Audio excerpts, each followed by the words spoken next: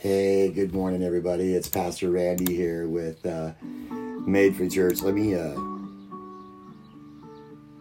turn this down a little bit. There we go. Put this over here. There we go. Awesome. Hope everybody's having a great morning. I know I am. This is our church service online. Hope you guys are having a great day. Guys, just so you know that we do have podcasts out there and stuff. Me, Reformed Pastor, and then Made Free Church has its own as well. We also have a new YouTube site, and it's madefreechurch.com. So guys, if you guys haven't gone to that, all of our videos are featured on there and stuff like that. So go check it out. And I think Pastor Chad is going to be preaching tonight. So if you guys can get on and with him, he won't be doing it on the podcasting because he doesn't have the setup and stuff for it. But he will be on tonight.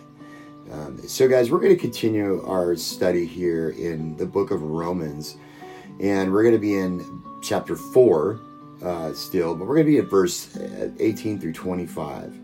Okay. So guys, open up your word. And let's get to it, right? But just an announcement. If you guys need prayer, please go to madefreechurch.org. And madefreechurch.org, we have a whole intercessory prayer team that is set up to pray over your prayer request every day for a week. Or, with me, it's just every day until I hear something different. But guys, please, we'd love to pray for you. So if you guys can... if you guys need prayer, please go to madefreechurch.org. There's a little prayer request tab there. And then I get it, and then I send it out to my team, and then I put it in my prayer app, and I pray over it daily. So that's madefreechurch.org and stuff like that. Let's get into this. So the characteristics of faith, that's what we're going to be talking about today. Okay, so we're going to be in Romans 4, verses 18 through 25. So let's get into this. Heavenly Father, we just come before you. We ask that you illuminate your word and that you speak to us today, Lord, in your word. That you show us the things that we need to change and the things that we need to do better at, Lord. But our faith, show us how to increase our faith in you, God. And we love you. And we just want to be more like you, Lord. Get me out of the way and let your word go forth, Lord. In Jesus' name, amen. All right, guys. So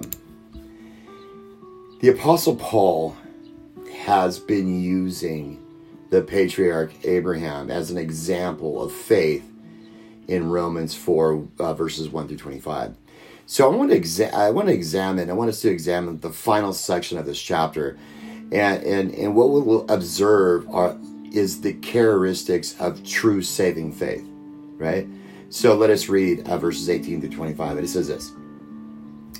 In hope against hope, he believed, so that he might become a father of many nations, according to which had been spoken, your seed shall be, or so shall your seed be, And without becoming weak in faith, he contemplated his own body, now as good as dead, since he was about 100 years old, and the deadness of Sarah's womb. Yet, with respect to the promise of God, he did not waver in unbelief, but grew strong in faith, giving glory to God, and being fully assured that what God had promised, he was able also to do.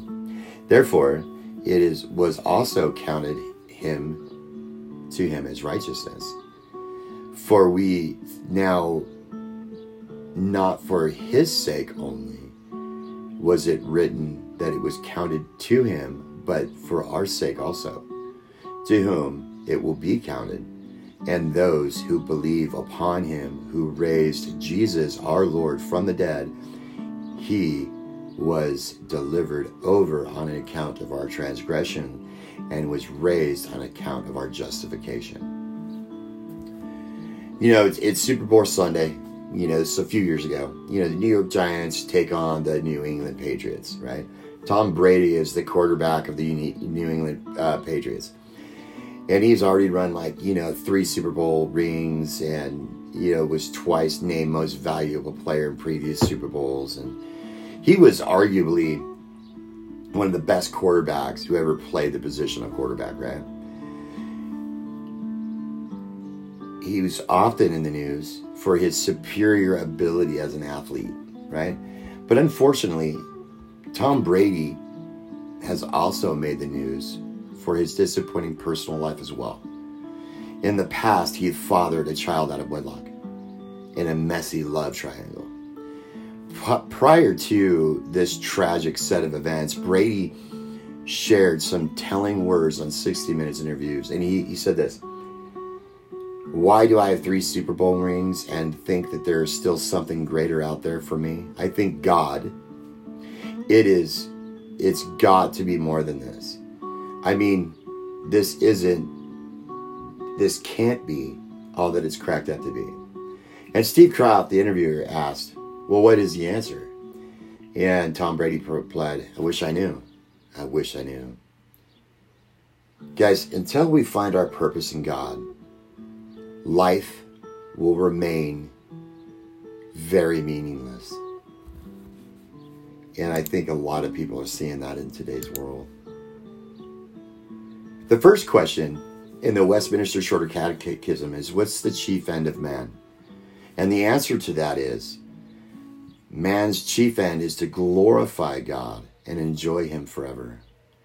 So I'd like to say to Tom Brady and you who wonder what life is all about, that you will never find meaning and purpose until you glorify God. And you will never glorify God until you first come into right relationship with him. But how do you come into right relationship with God? You enter into right relationship with God through faith, right? But what is faith? What does faith look like? What are the characteristics of faith? Abraham's faith is our case study today, right? So I want us to observe 7 key characteristics of faith that are true in every life of every believer out there.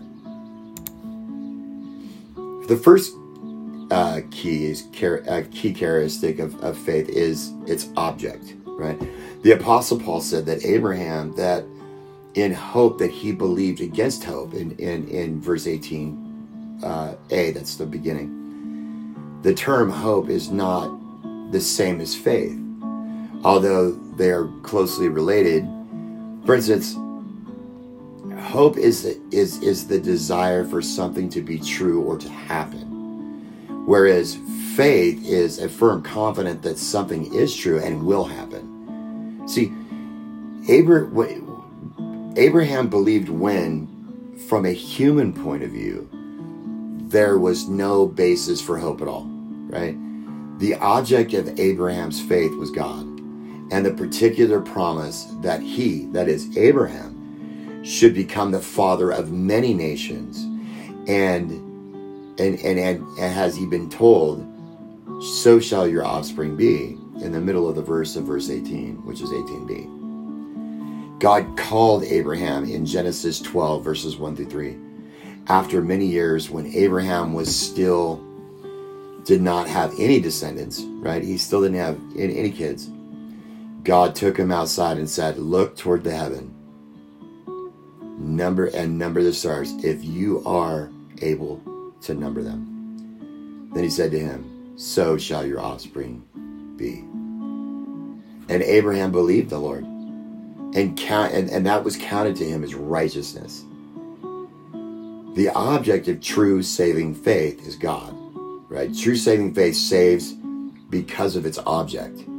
It's not the amount of sincerity of faith that saves. A person can have a great deal of faith and be extremely sincere about his or her faith, but that is not what saves a person. It just doesn't. You may have a great deal of faith and extremely sincere about that faith if you step off a 10-story building, and when you reach the ground unharmed. The problem is not the amount or sincerity of your faith, but rather the object of your faith, right?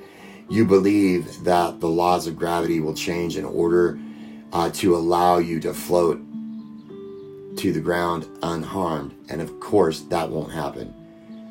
The important thing is the object of your faith must be placed in the right person, and that is God. Abraham was saved because of his faith was in God. You are saved only if your faith is in God. So, is your faith in God? The second key characteristics of faith is its obstacle, right? There are many obstacles to faith. There's doubt, ignorance, misunderstanding, temptation, weakness, persecution, and so on. These are all obstacles to faith. True saving faith, however, does not focus on the obstacles, but focuses instead on God and His Word. See, the Apostle Paul said that Abraham did not weaken in his faith when he considered his own body, which was good as dead since he was 100 years old, or when he considered the barrenness of his wife Sarah's womb. Abraham's original name was Abram. As you can see that in Genesis 11:26, which means father of many. Yet God called him while he was living in Ur of the Chaldeans. You can find that in Genesis 11:8 and 31, and Acts 7 verses 2 through 4. The patriarch was childless, even though that God had promised that he would make Abram a great nation in Genesis 12:1 through 3. But the time that he left Haran, after the death of his father Terah, Abraham was 75 years old, Genesis 12:4, and without children. Yet by faith he began the last part of his journey to the land of God had promised him. See, Abram's faith was truly astounding, in spite of the obvious obstacles of the barrenness of his wife Sarah's womb. For at least 25 more years before it was fulfilled, Abram believed God's promise to give him an heir.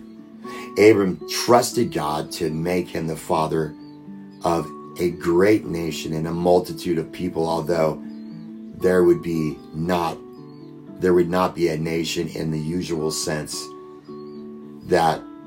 of that term until nearly 600 years later, when Joshua would lead the Israelites back into Canaan. You know, in his commentary of Romans, Donald Barnhouse writes insightfully of Abram, and this is what he says. Now, Abram was an Oriental, and he was used to the palaver of Orientals. Furthermore, he was strategically located athwart on the roads of camel caverns that carried the commerce to the ancient world between Egypt and the north and the east. He owned the wells, and his flock and herds were great. The scripture says Abram was very rich in cattle, in silver, and in gold in Genesis 13:2. And when the caravans of the rich merchants came into the land, either from the north or from the south, they stopped at Abram's wells. The servants of Abram's took care of the needs of the camels and the servants of the traders, right? But the servants of Abram took, but food was sold there, right? To the travelers. And in evening time, the merchants would come to Abram's tent and pay their respects. Questions would follow the set pattern. How old are you? Who are you? How long have you been here? And when the trader introduced himself, Abram would be forced to name himself Abram, the father of many. You know, it must have happened, maybe 100 or 1,000 times, and each time more galing than the time before. Oh, father of many, congratulations. So how many sons do you have? And the answer was so humiliating to Abram, none. And many a time there must have been a half-concealed snort of humor that the incongruity of the name and the fact that there were no children to back up such a name. Abram must have steeled himself for the question and the reply, and hated the situation with great bitterness. Father of many, father of none. The possibilities were varied. And I believe that it is possible to detect in the psychology of the narrative the fact that there was so much gossip about it. The servants who heard the jokes and who saw Abram's embarrassment repeat the details with embroiled variations. It was a world of cloth and goat skins. They all lived in tents, and there was little privacy from the eyes and none in the realm of the ears. There must have been many conversations on the subject. Who was sterile, Abram or Sarah? Was he really a full man? Oh, he was the patriarch. His word was law, and he had a multitude of cattle and servants, but he had no children, and his name was the father of many. It's crazy, right? And yet, in spite of the obstacle, Abraham believed God. Like, you have to be facing an obstacle to your faith. You might be facing doubt or temptation or uncertainty or weakness or whatever, right? But let me encourage you to look past the obstacle and believe God in His Word. True saving faith, as someone once said, is dead to doubt, dumb to discouragement, and blind to impossibilities, but is alive in the Word and alive to God in His Word. Now, the third key characteristic of faith is growth. True saving faith always grows. It does not always grow in a straight linear line. There is progress and there is regress. There's the ups and downs. Nevertheless, the trajectory of faith is growth, upward and forward, right? The Apostle Paul said of Abraham that no distress made him waver concerning the promise of God, but he grew strong in faith in chapter 4, verse 28. See, Abraham's faith didn't waver. He trusted in the promise of God. He believed that God would do what He said He would do. His attitude was, God said it, therefore I believe it, even though I don't understand it. But exactly how did Abraham's faith grow? Right? We see that. The Apostle Paul said that Abraham grew strong in faith in his glory and in his faith as he gave glory to God in verse 20b. That is significant. Christians want to know how to grow in faith. Well, here's the key to growth in faith, namely to give glory to God. But how does one give glory to God? Well, I love the 5 questions of the Children's Catechism. And here they are. 1, who made you? Answer, God. 2, what else did God make? Answer, God made everything. 3, why did God make you and everything else? Answer, for His glory. 4, how can you glorify God? Answer, by loving Him and doing what He commands. 5, why should you glorify God? Answer, because He made me and takes care of me. The answer to the 4th question tells us how to glorify God, by loving Him and doing what He commands. Basically, that means that you must apply the Bible in your life. Whether in personal devotions, group Bible studies, or worship service, apply the teaching of the Bible to yourself. The brother of Jesus, James, wrote this in James 1:22-25. But become doers of the word, not merely hearers who delude themselves. For if anyone is a hearer of the word and not a doer, he's like a man who looks at the natural face in his natural face in the mirror. For once he looked at himself and has gone away. He immediately forgot what kind of person he was. but one who looks intently at the perfect law, the law of freedom, and abides in it, not having become a forgetful hearer, but a doer of the work. This man will be blessed in what he does. Do you want to be blessed? Do you want to grow in your faith? Then glorify God by loving him and doing what he commands in his word. And let me encourage you that every time you open or hear the word of God, that you are constantly seek to apply one truth in your life based on the portion of God's word. The fourth key characteristic of faith is conviction. You know, a conviction is different from, condemnation, or not condemnation, or just forget it. I never said that. Scratch that. Abraham was fully convinced that God was able to do what that he had promised in verse 21. Leighton Ford said that faith is not belief without evidence, but commitment without reservation. Or James Coke said, faith is the capacity to trust God while not being able to make sense out of everything.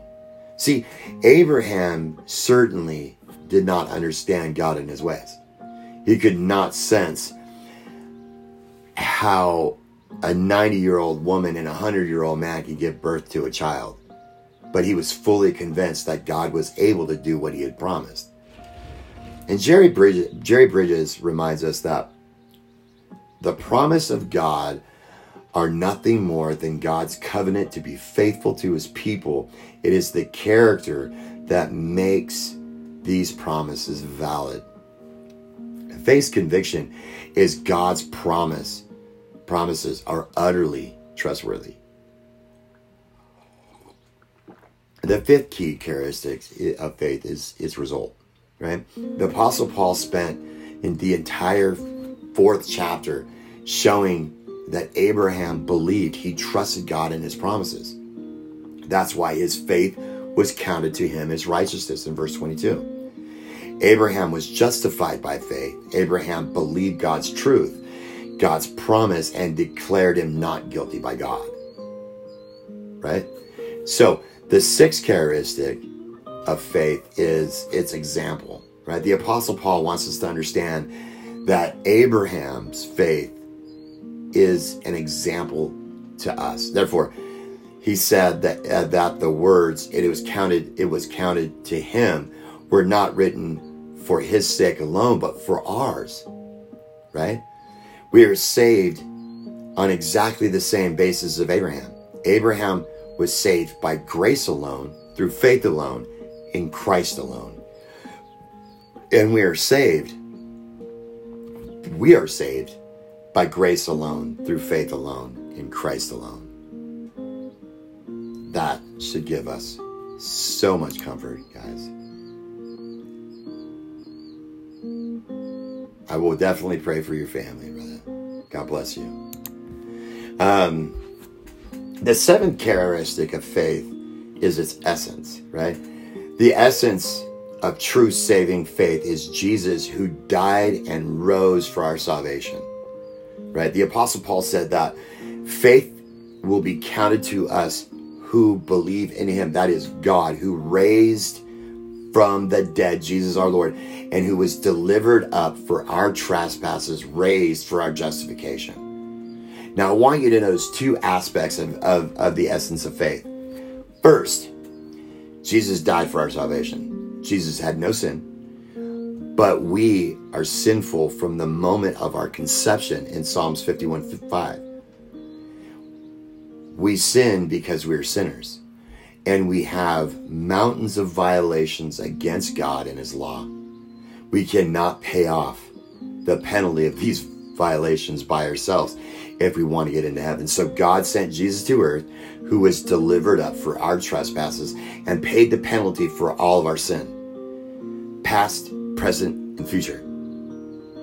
And the first aspect of the essence of saving faith is believing that Jesus was delivered up for our trespasses. And second, Jesus was raised for our justification. Jesus did not die and rise again for himself, right?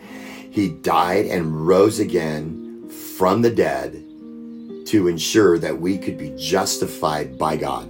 See, his resurrection was proof that the Father accepted his sacrifice as sufficient payment to settle the penalty for our sin. God declares us not guilty on the basis of the finished work of Jesus Christ, which is credited to our account and received by faith. So it's important that we understand that, right? Even though he had, and we're talking about Charles Wesley, right? Even though that he had, strict religious training in his youth, education at Oxford University, and a missionary service in the new colony, Georgia, Charles Wesley had no peace or joy in his heart and life. Returning from London after discouraging time in America, he met a group of Moravians in Astorgate Hall, and he came to realize that salvation is by faith alone. In his journal of May 21st, he wrote, "At midnight, I gave myself to Christ." 2 days later, Charles Wesley began writing 2 hymns. Both of them told of his conversion. At first, he wasn't sure if he should finish them, right? What was it, pride? He wondered, to talk about his experience. But then he said, "I prayed to Christ to stand by me to finish the hymns." And yes, it may have described his own experience, but it also described the experience of all those who have been saved by grace alone, through faith alone, in Christ alone.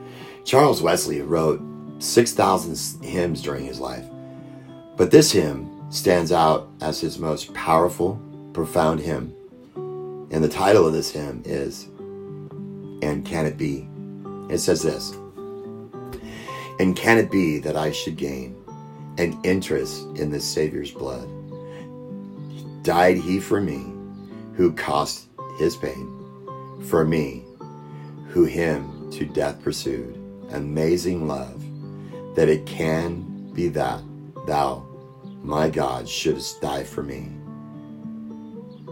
He left his Father's throne above, so free, so infinite his grace, emptied himself all of but love, and bled for Adam's helpless race. Amazing love, how can it be that thou, my God, shouldst die for me? No condemnation now I dread. I am my Lord's, and he is mine. Alive in him, my living head, and clothed in righteousness divine. Amazing love, how can it be? And that thou, my God, should die for me." Okay, guys, it's a powerful hymn. And it's so powerful that we have to understand that in the midst of everything that we do in this life, if we are chasing after God in faith, we shouldn't be going through a lot. I mean, we need to be going through a lot of stuff, but our faith needs to be in Christ alone. Our confidence needs to be in Christ alone. We should have our faith in Christ alone. And nothing else compares to the saving grace of Jesus Christ. Nothing in this world can do that, guys. Nothing. So I stand firm on the promises of God and his word. Amen.